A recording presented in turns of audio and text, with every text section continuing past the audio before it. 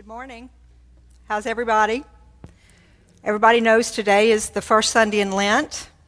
We had an Ash Wednesday service, and we had a wonderful explanation of what that means, so I won't repeat everything that Todd did. For those who missed it, you'll have to play catch-up.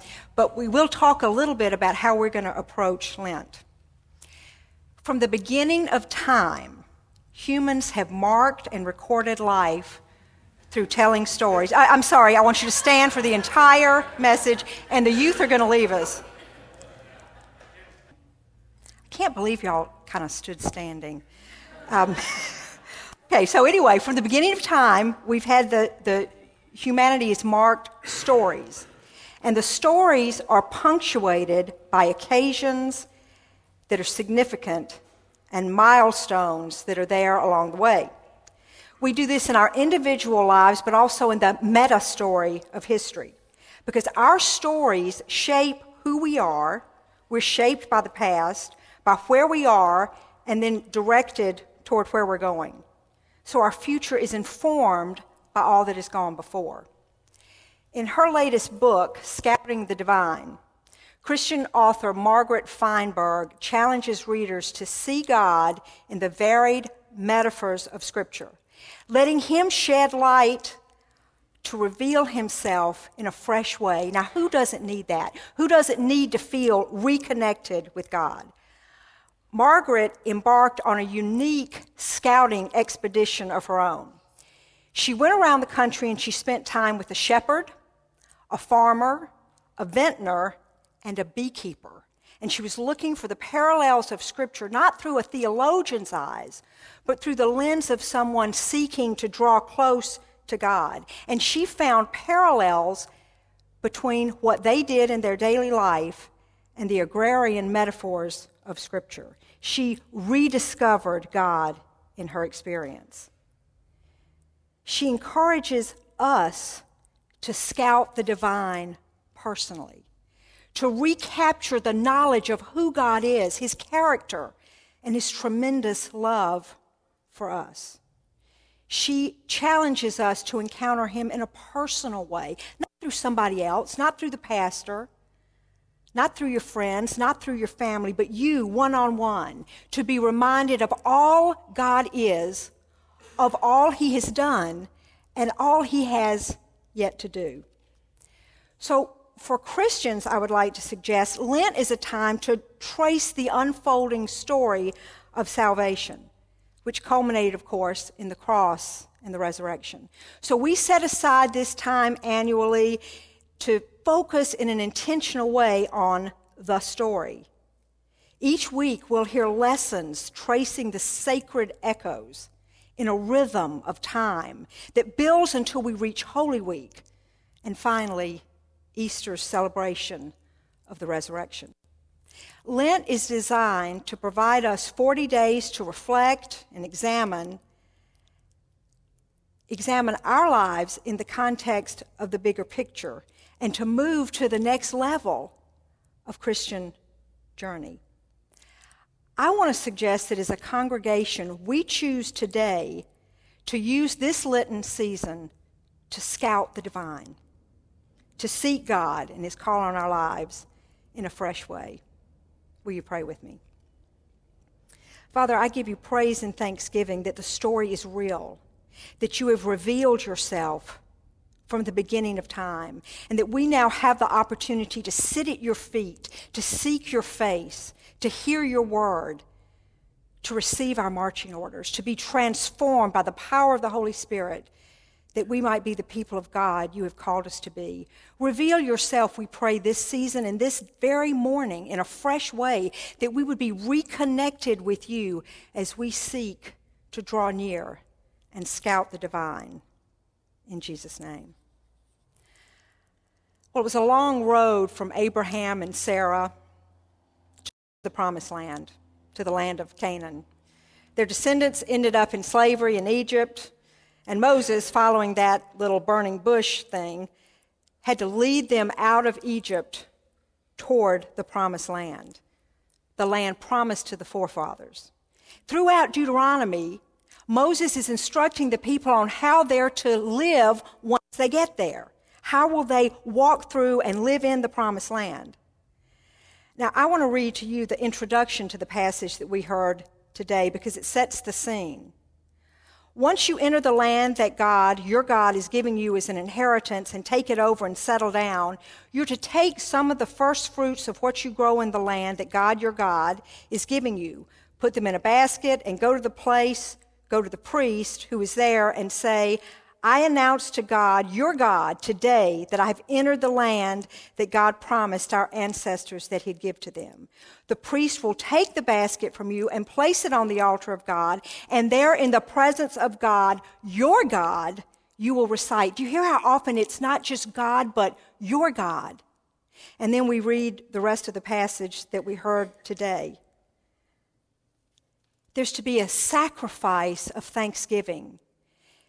A time where they've settled into the land, they've unpacked the boxes, they've planted the first crop, they've harvested, they now have the first fruits, and they're saying, thank you. They're remembering that without God, none of it would have been possible. His protection, his provision, his leading, his guiding.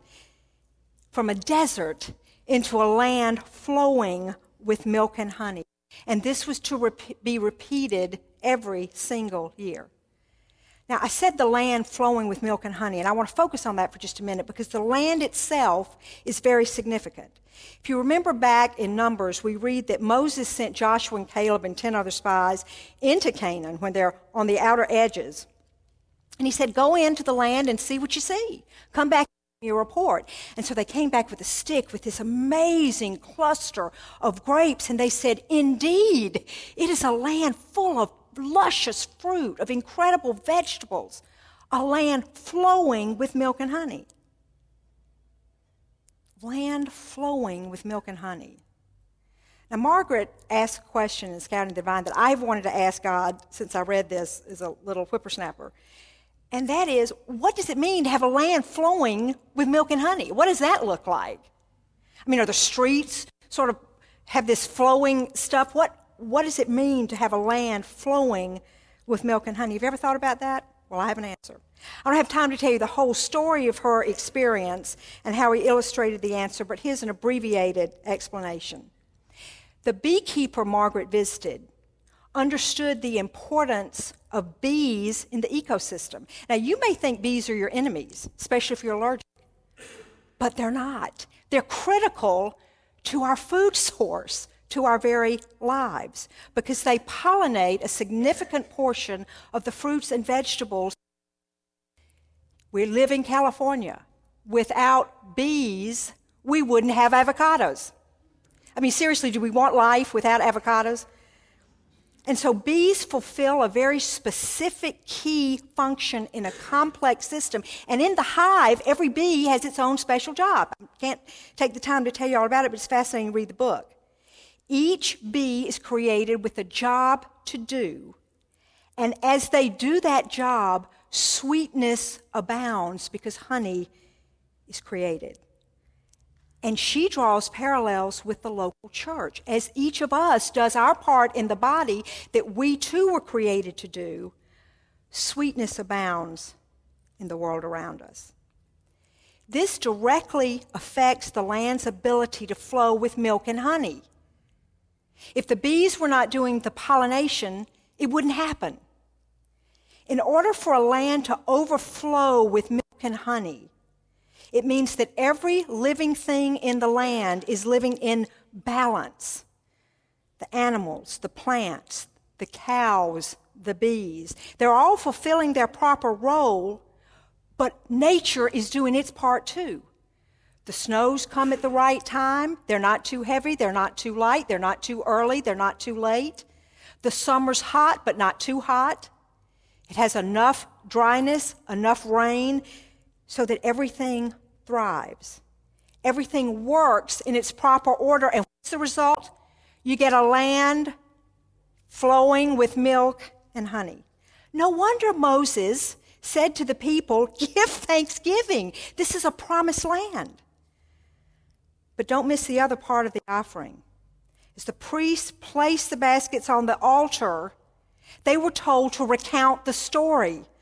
A wandering Aramean was my father, and he went to Egypt, and he sojourned there, and so forth and so on. They retell the story, and they are in so doing rejoicing and celebrating all the good things that God, your God, our God, has given to you and your family.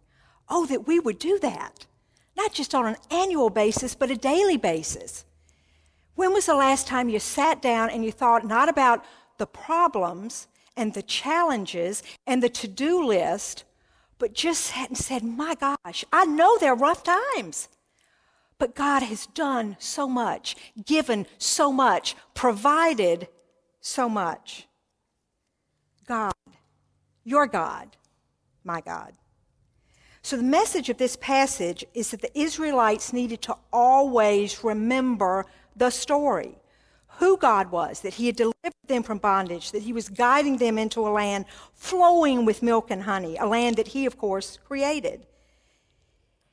This is actually an ancient form of liturgy. They go, they present the first fruits, and then they recite the same thing over and over together as a people, year after year. It's one of the earliest creeds, scholars tell us. The offering, the liturgy, the creed are designed to help Israel remember the story, claim the promises, and live lives marked by thanksgiving as their response to God. God is calling Israel, and of course us, to practice a discipline that will help us take hold and live into the inheritance. Water break. Well, the problem, of course, is that Israel didn't do so well with the remembering part. You know the story. They sort of squandered the inheritance. They didn't live into the promise. Time and time again, they turned away, they walked away, they consistently forgot the story and drifted into disobedience and even complacency. I'm sure they still recited that creed, they walked through that liturgy, but it had become rote. So what next in the story? Let's skip ahead a few chapters, and we have Jesus, who's come on the scene. And we heard in the passage read today in Luke, which opens right after Jesus' baptism, that he was full of the Holy Spirit and led by the Spirit into the desert where he stayed for 40 days and was tempted and tested by the devil. Now, I could spend a whole message time focusing on why did the Spirit lead him so he could encounter Satan? The short answer is because we do every day. And he had to overcome for us what we could not overcome on our own. He was tempted in the desert to fulfill his own physical needs and desires. You ever tempted to do that? He was fasted and he had hungered. Next, he was tempted to grasp worldly power, position. Ever been tempted to do that? And finally, he was tempted to test God, and we've all done that. I want to read from InterVarsity Press's commentary on Luke because I believe it provides some valuable insight. Most lives have a moment of truth, a crossroads where one's mettle is tested and one's character emerges. In such moments, the ethical options stand out starkly, and the choice that is made reveals on which road a person is traveling. Satan's temptation of Jesus is such a moment for the recently anointed son. How is the beloved son going to carry out his task? His choices reveal his commitment and also point to the road of faithfulness and dependence that disciples, you and I, should travel. Note the powerful way Jesus combated Satan. What did he use? Come on, I know you were sitting here. What did he use? Scripture. He used the very words of God, the story, to say no to temptation, to overcome it. But what's more intriguing is the choice of the passages. They're all from Deuteronomy. Jesus, a Jew, knew his Torah. He knew the story. He was well versed in the traditions and the liturgy and the creed. And he used the story and all the disciplines he had learned as a faithful Jew to overcome temptation. He set the path and the model and the method for us. He was also painfully aware that Israel had missed the mark, had failed. When they had been called to choose life or death, they had in fact chosen death because they weren't walking in obedience. Jesus knew it and got it because that's why he had come. That's why the Father had sent him. He had come to fulfill what Israel could not fulfill in their own power. Not through the law, not through the liturgy, not through the creed. It could be fulfilled only through the cross. So what does his temptation teach us? It's that training is essential for the Christian journey. Todd talked about this on Wednesday night. The more we immerse ourselves in the story, the more we can recognize what is counterfeit. The more we know the real thing, the more we can spot the false thing. I heard a profound line in a TV show last night. I'm not going to tell you which one. I've got a witness to protect. Camouflage is nature's craftiest trick. Let me say that one more time. Camouflage is nature's craftiest trick. Well, I think the camouflage of temptation is the biggest barrier we have in seeking to live into who God created us to be. We seek momentary gratification of serving self or acquiring things or stepping on people to reach position rather than looking for eternal significance through serving others. Jesus' example in the desert in successfully overcoming temptation is the model for us. He knew the difference, you see, between the real thing and the camouflage. He was equipped and trained to desire the path of righteousness. And he knew the cost of giving way to temptation because he had to give his very life to overcome our sin, to pay the price for us, to redeem us. Now, I'm going to reference a different passage from Romans, from the 10th chapter, so you don't have it in front of me, but bear with me. It's fairly short. Romans 10, beginning at the 4th verse. The earlier revelation is intended simply to get us ready for the Messiah, who then puts everything right for those who trust him to do it. All the stuff that had gone before was setting the scene for Jesus. Moses wrote that anyone who insists on using the law code to live right before God soon discovers it's not so easy. Every detail of life regulated by fine print. We're gonna fail at that. Take it to the bank.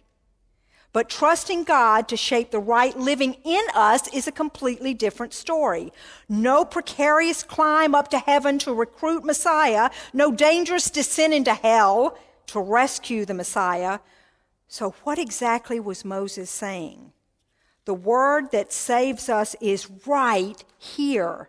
As near as the tongue in your mouth, as close as the heart in your chest. It's the word of faith that welcomes God to go to work and set things right for us. This is the core of our preaching. Say the welcoming word to God, Jesus is my master. Embracing, body and soul, God's work of doing in us what he did in raising Jesus from the dead. The same power for us. You're simply calling out to God. You're not doing anything. You're trusting him to do it for you. That, brothers and sisters, is salvation. No one who trusts God like this, heart and soul, will ever regret it. And it goes on to say this is not just for the Jews, but it's for the Gentiles. This passage brings the story full circle. It harkens back to Moses and the law, but Paul makes it clear that salvation comes from Christ alone. It's a true faith born in the mind, in the heart, and is given life through the spoken word by a profession.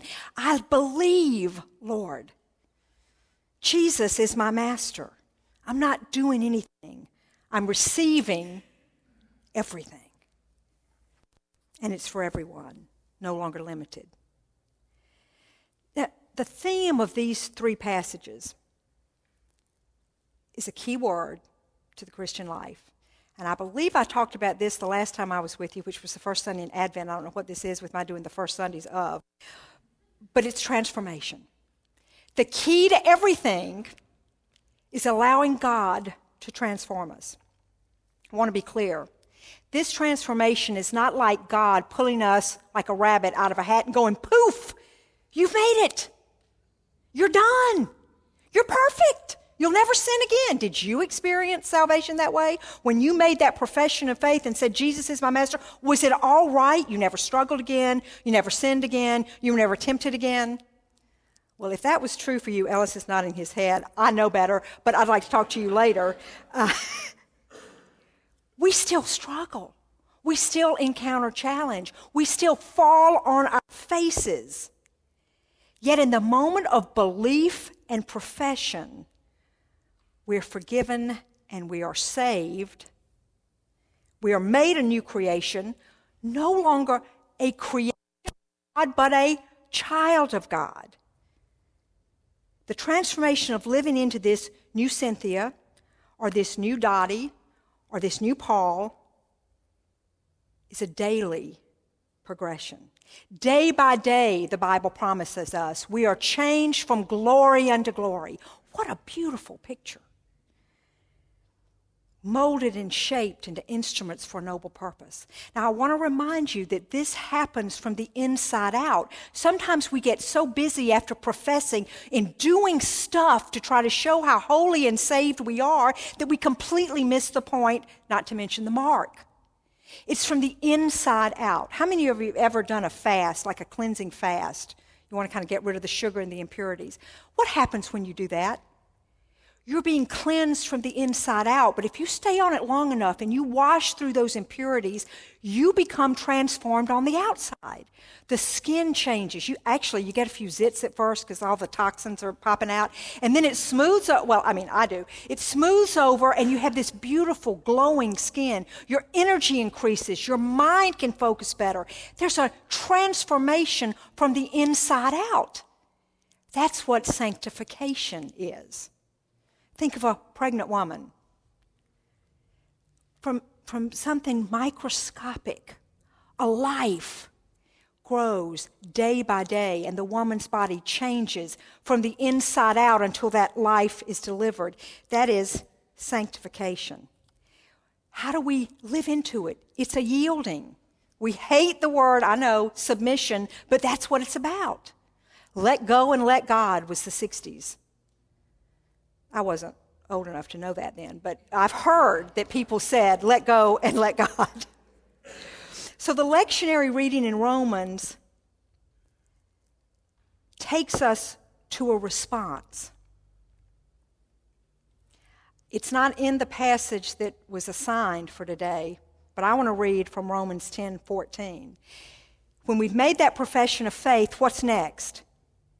If salvation is offered to Jews and Gentiles alike, what's next? How then can they call on the one they have not believed in? And how can they believe in the one whom they have not heard? And how can they hear without someone preaching to them? And how can they preach unless they are sent? And it is written, how beautiful are the feet of those who bring good news. The proclamation of the gospel is the good news. But we have to understand that it's a blend of word and deed. Otherwise, it's a bird trying to fly with one wing. The wings of the bird are word and deed. The deed part, the doing, springs from that transformed heart, remember, from the inside out. You can't will yourself into doing it. Maybe for a while, but not day in, not day out, not forever. We don't try to do good. Rather, we ask God to help us want to do good, to tear down the barriers of us and them, to desire what's best for others, for the haves and the have-nots, and to recognize that we are all needy and all broken and all poor on some level, and that only through Christ's blood are we made new. And then we begin to see not them and us, but simply us. Brothers and sisters who want to serve one another in genuine love, compassion, and acceptance. Okay, you know my next question. I've laid the groundwork, but the real point is, so what? What does it mean for us sitting here today, the first Sunday of Lent 2010? As I said, Todd invited us in Ash Wednesday to observe a holy Lent, not through striving or trying, but through training. The word Lent literally means lengthen, that is, stretch us in our faith. And I want to suggest that we approach the training and the stretching, the preparation, through scouting the divine, to seek and find and respond to the Lord in mind, heart, and action. What would it look like? First, connect with God in a fresh way in our own day-to-day context. Read the Bible not trying to wear your theological lens, but rather the eyes of faith, with a sense of anticipation and a deep desire to relate to Him and meet Him and commune with Him. Choose to be in training. It is a choice.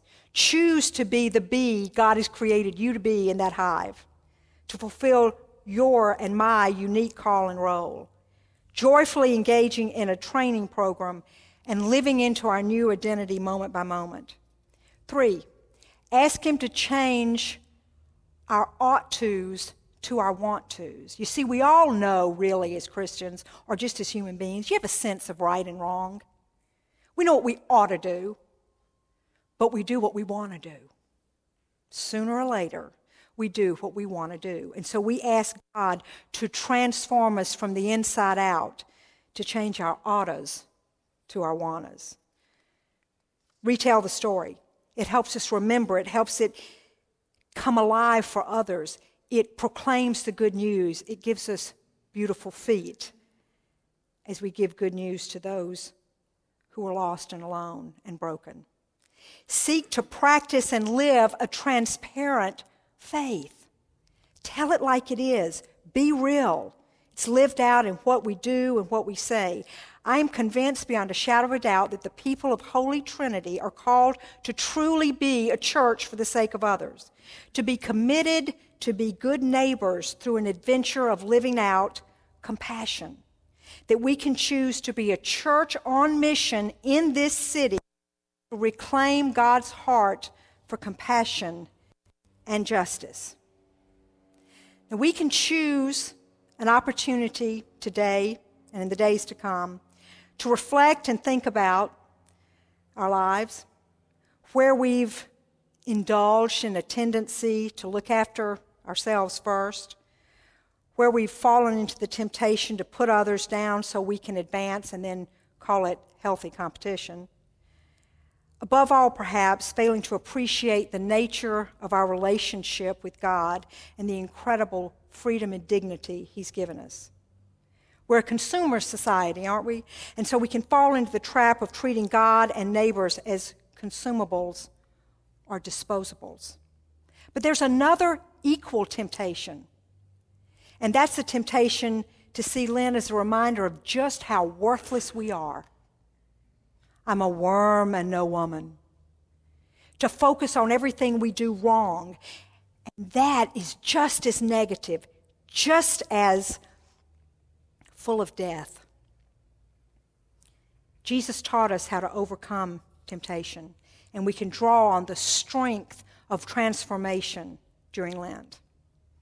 And so, as we walk through Lent, will we scout the divine? Yes, we'll have one eye on Easter because we know what's coming. It's Good Friday, but Sunday's coming. But we walk through the rhythms and the patterns that will unfold in the next few days, the next weeks leading to Easter. And we respond in that time.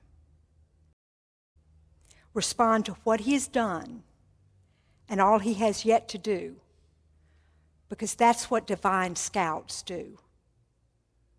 And so let's do it. Father God, I give you praise and thanksgiving that you do indeed offer transformation.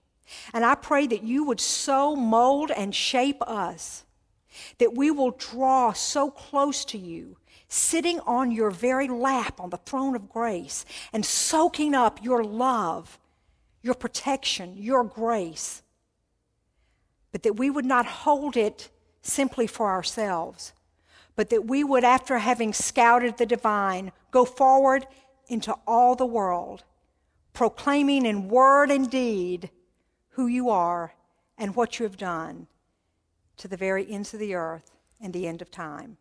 In the name of the Father, and the Son, and the Holy Ghost. Amen.